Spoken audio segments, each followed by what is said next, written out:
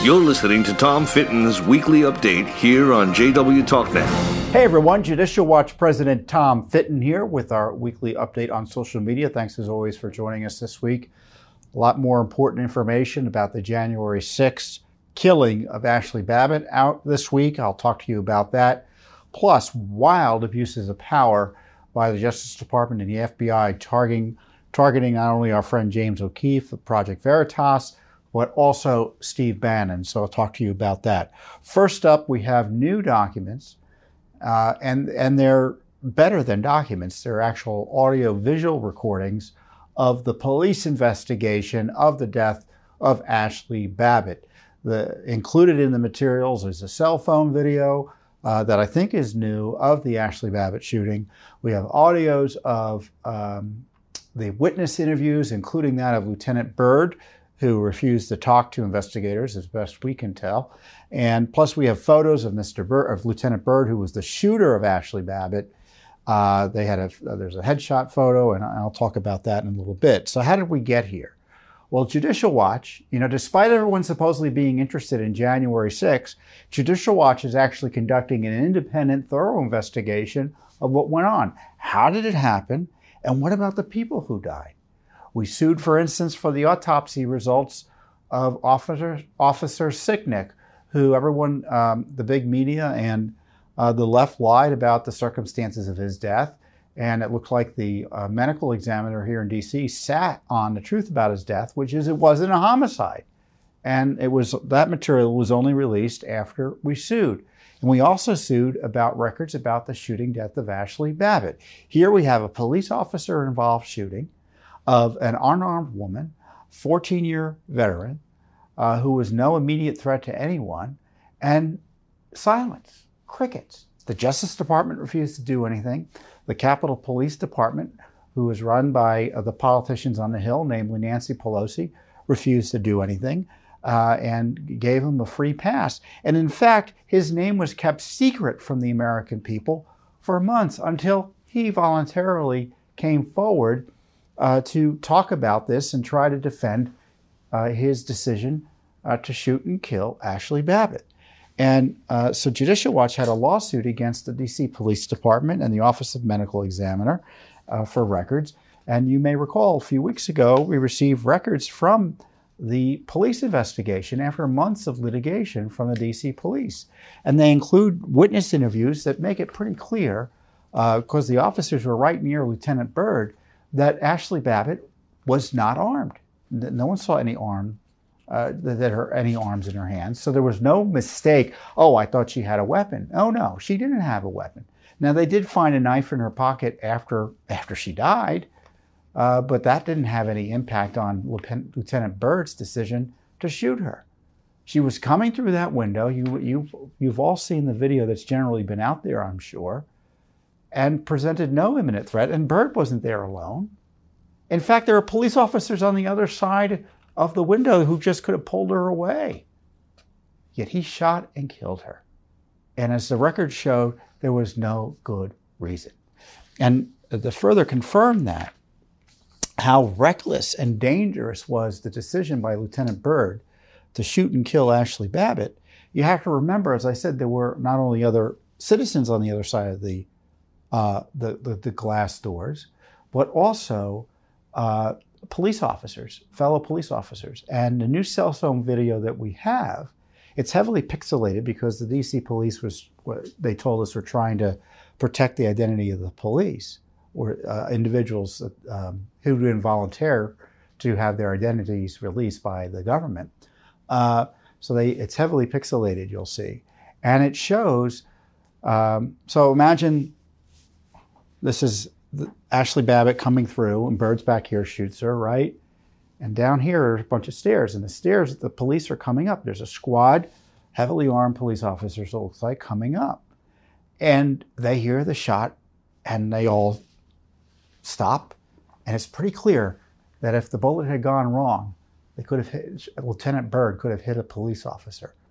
So right here for you now is the new cell phone video showing those police officers who were placed at harm's way as a result of Lieutenant Byrd's reckless decision to shoot Ashley Babbitt. So here's the video. Watch it through its entirety, and you'll see why it's important. We back you down.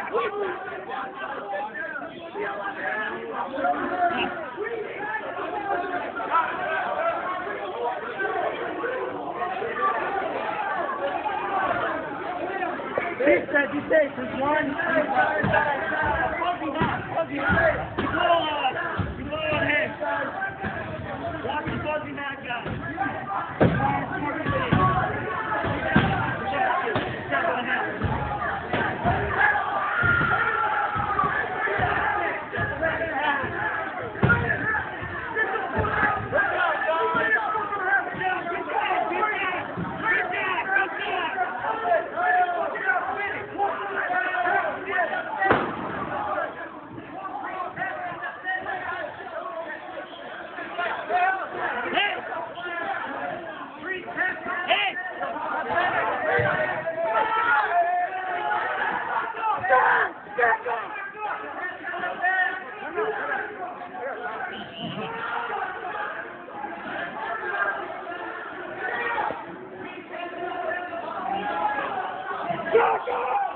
Back off!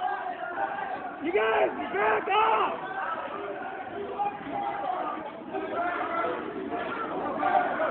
Go.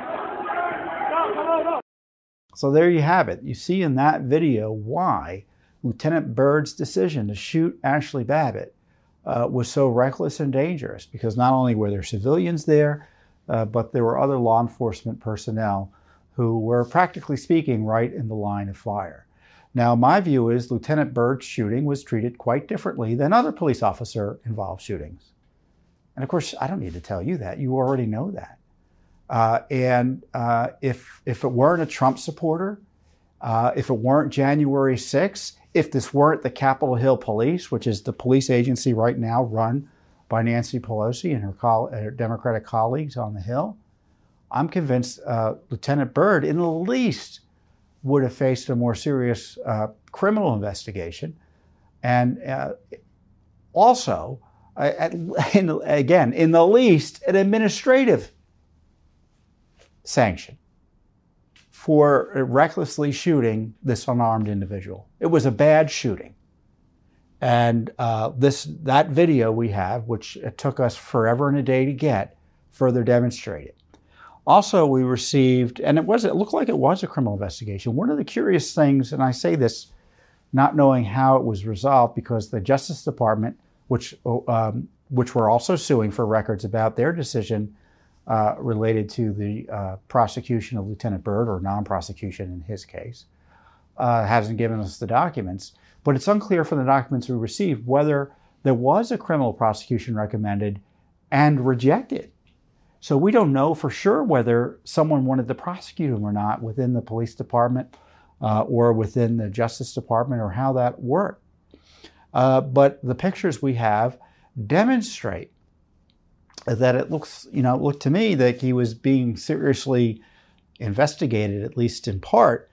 Here, there's a picture of him. You can see, they got a straight-on headshot of Lieutenant Byrd. It's not quite a mugshot, but it's pretty darn close. And then they have, which I thought was even more interesting, pictures of his hands. So I defer to the forensic experts among you to tell us why, in your comments, why that's important. And then, of course, there are pictures of the gun. Many pictures of the gun were produced to us as well. And you'll see those pictures, they're running through now. So this is stuff exclusively obtained by Judicial Watch. So you have all of Congress investigating January 6th. We have that Star Chamber proceeding, that abusive investigation of Nancy Pelosi. And they're talking about how terrible January 6th was. Why is the Judicial Watch is releasing this information and not Congress? Or why isn't it being voluntarily disgorged in the ordinary course, as would ordinarily happen if it were another police officer involved in shooting? It's politics, plain and simple.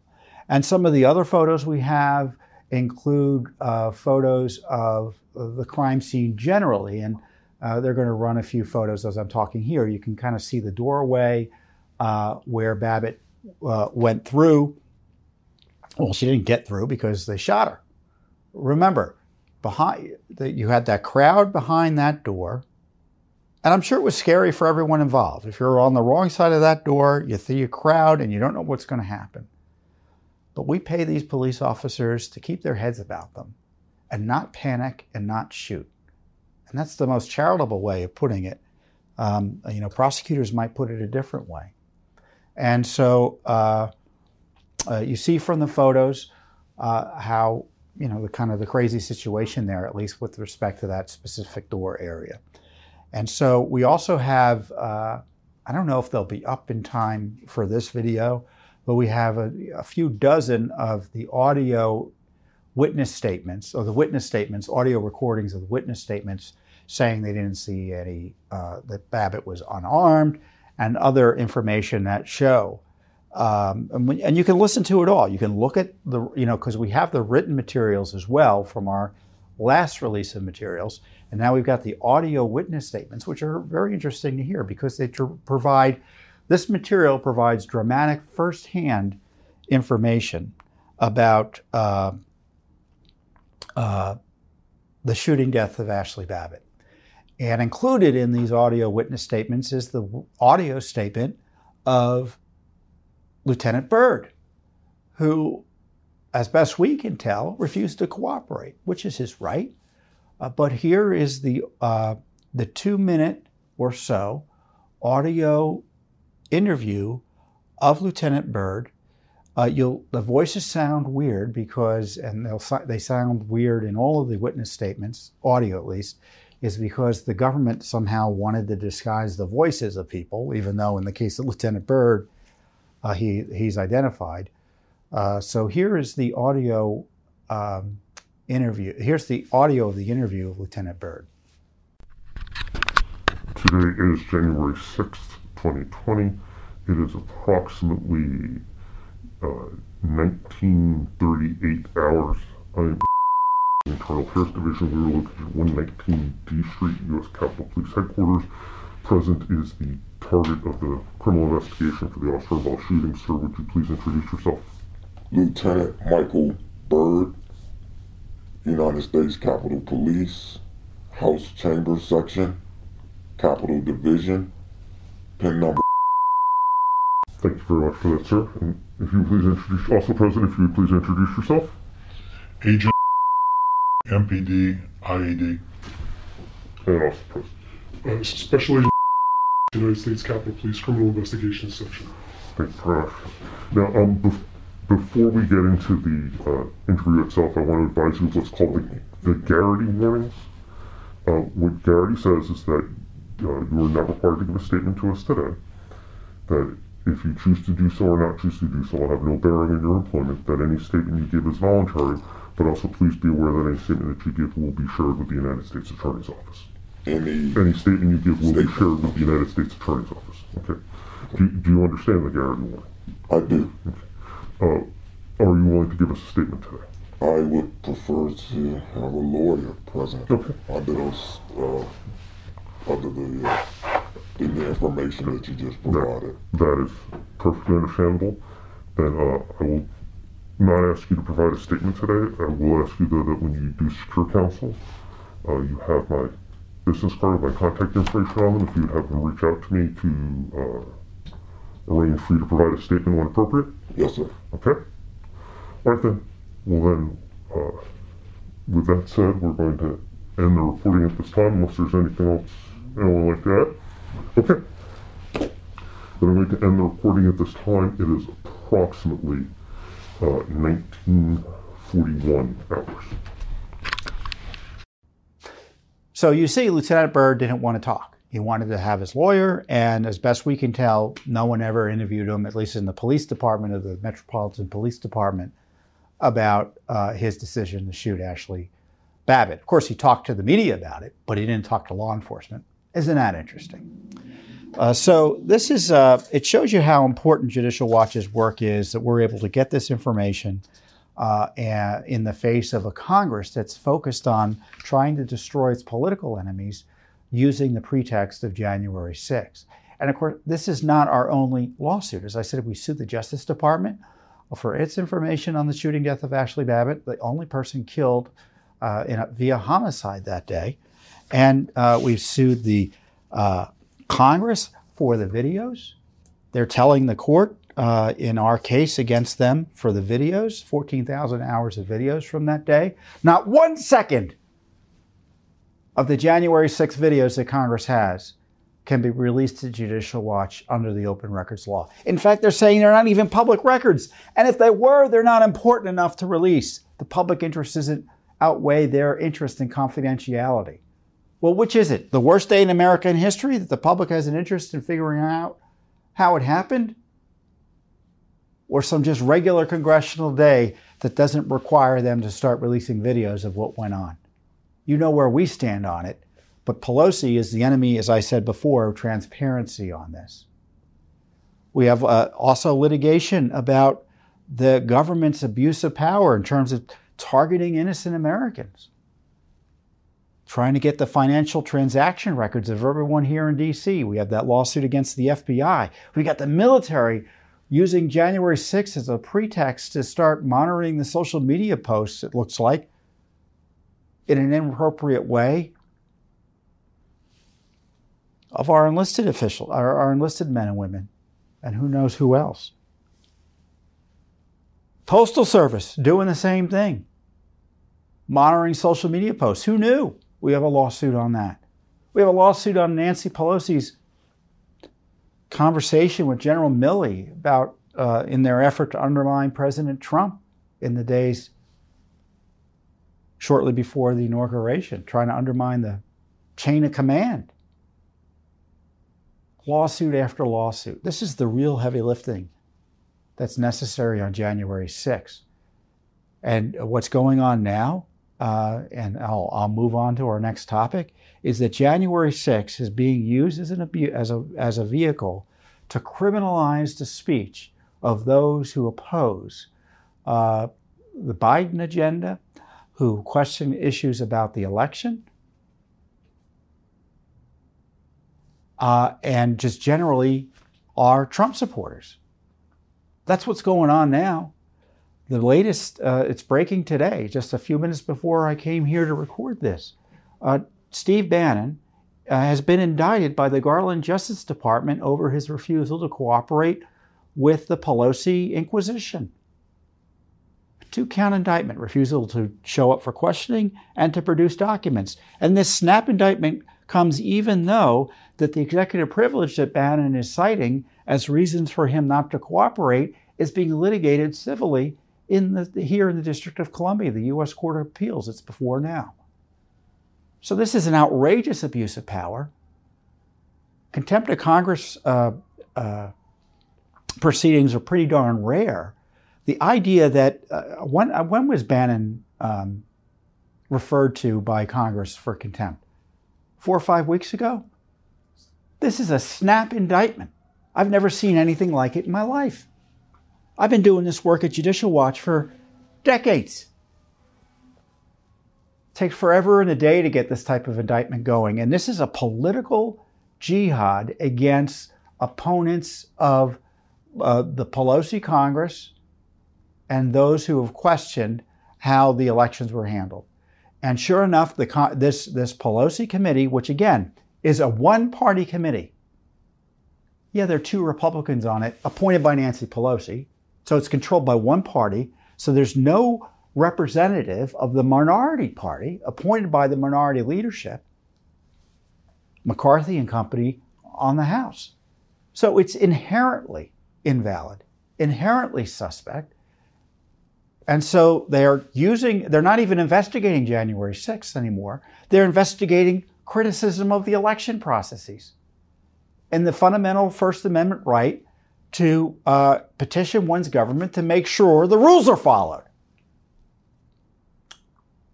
There's now subpoena after subpoena issued at people whose only crime was to raise questions about the way the election was handled and how Congress ought to handle the election.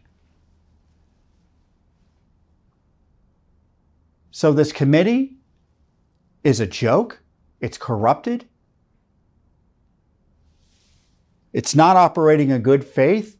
and they issue this politicized contempt finding against Bannon, and the Garland Justice Department, like that, indicts Bannon. I've never seen anything like it. It's disturbing. It's frightening. And it comes on the heels of the FBI Justice Department raid on the home of Project Veritas founder James O'Keefe, one of Judicial Watch's friends. They raided his home, purportedly because they're investigating something about Joe Biden's daughter's diary, which has some weird stuff in it, reportedly. I had missed that it was even a news story back in the day. I guess it had come out just shortly before the election, and I completely missed it. But evidently a diary is worthy of FBI investigations, Southern District of New York investigations, which is the successor to the Mueller operation, the abusive Mueller operation that targeted Trump. Now, you may recall Garland a few months ago came out with new rules and regulations that the Justice Department would essentially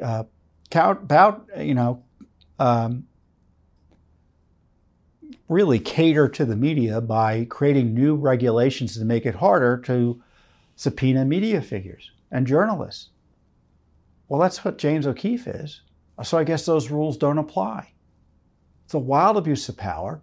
And you have the FBI and you had the raid being leaked, and then confidential materials shortly after the raid being leaked. Were those materials obtained as a result of the raid and leaked to the New York Times? I don't know. But it sure looks bad. So these are terrible times we live in terms of the rule of law. The Justice Department is completely politicized. I'm not one of these people who say the Justice Department's independent. If it's independent, then it's unconstitutional. The Justice Department answers to the presidency. So I presume, and we should constitutionally speaking, that the Justice Department is doing the bidding of the White House. Because the Biden has an independent authority, as constitutional authority, and if the Justice Department is committing misconduct, an obligation to step in. And at the same time, the Justice Department literally is protecting Joe Biden from a special counsel that should have been appointed because his son is at least the subject of investigation, and we know what his son did as implicated his father. So the Justice Department is topsy-turvy in terms of ethics. And they're targeting the political enemies of Joe Biden, Steve Bannon, and James O'Keefe. Who's next? I don't know. So Judicial Watch, of course, will do its investigations as to what went on there, like we did during the Mueller operation. But boy, oh boy, some dark days for the rule of law here in Washington, D.C. So with that, I don't want to take too much of your time. I hope you have a wonderful week, and I'll see you here next time on the Judicial Watch Weekly Update. You have just listened to Tom Fitton's Weekly Update on JW TalkNet. Remember to subscribe and donate at judicialwatch.org/donate.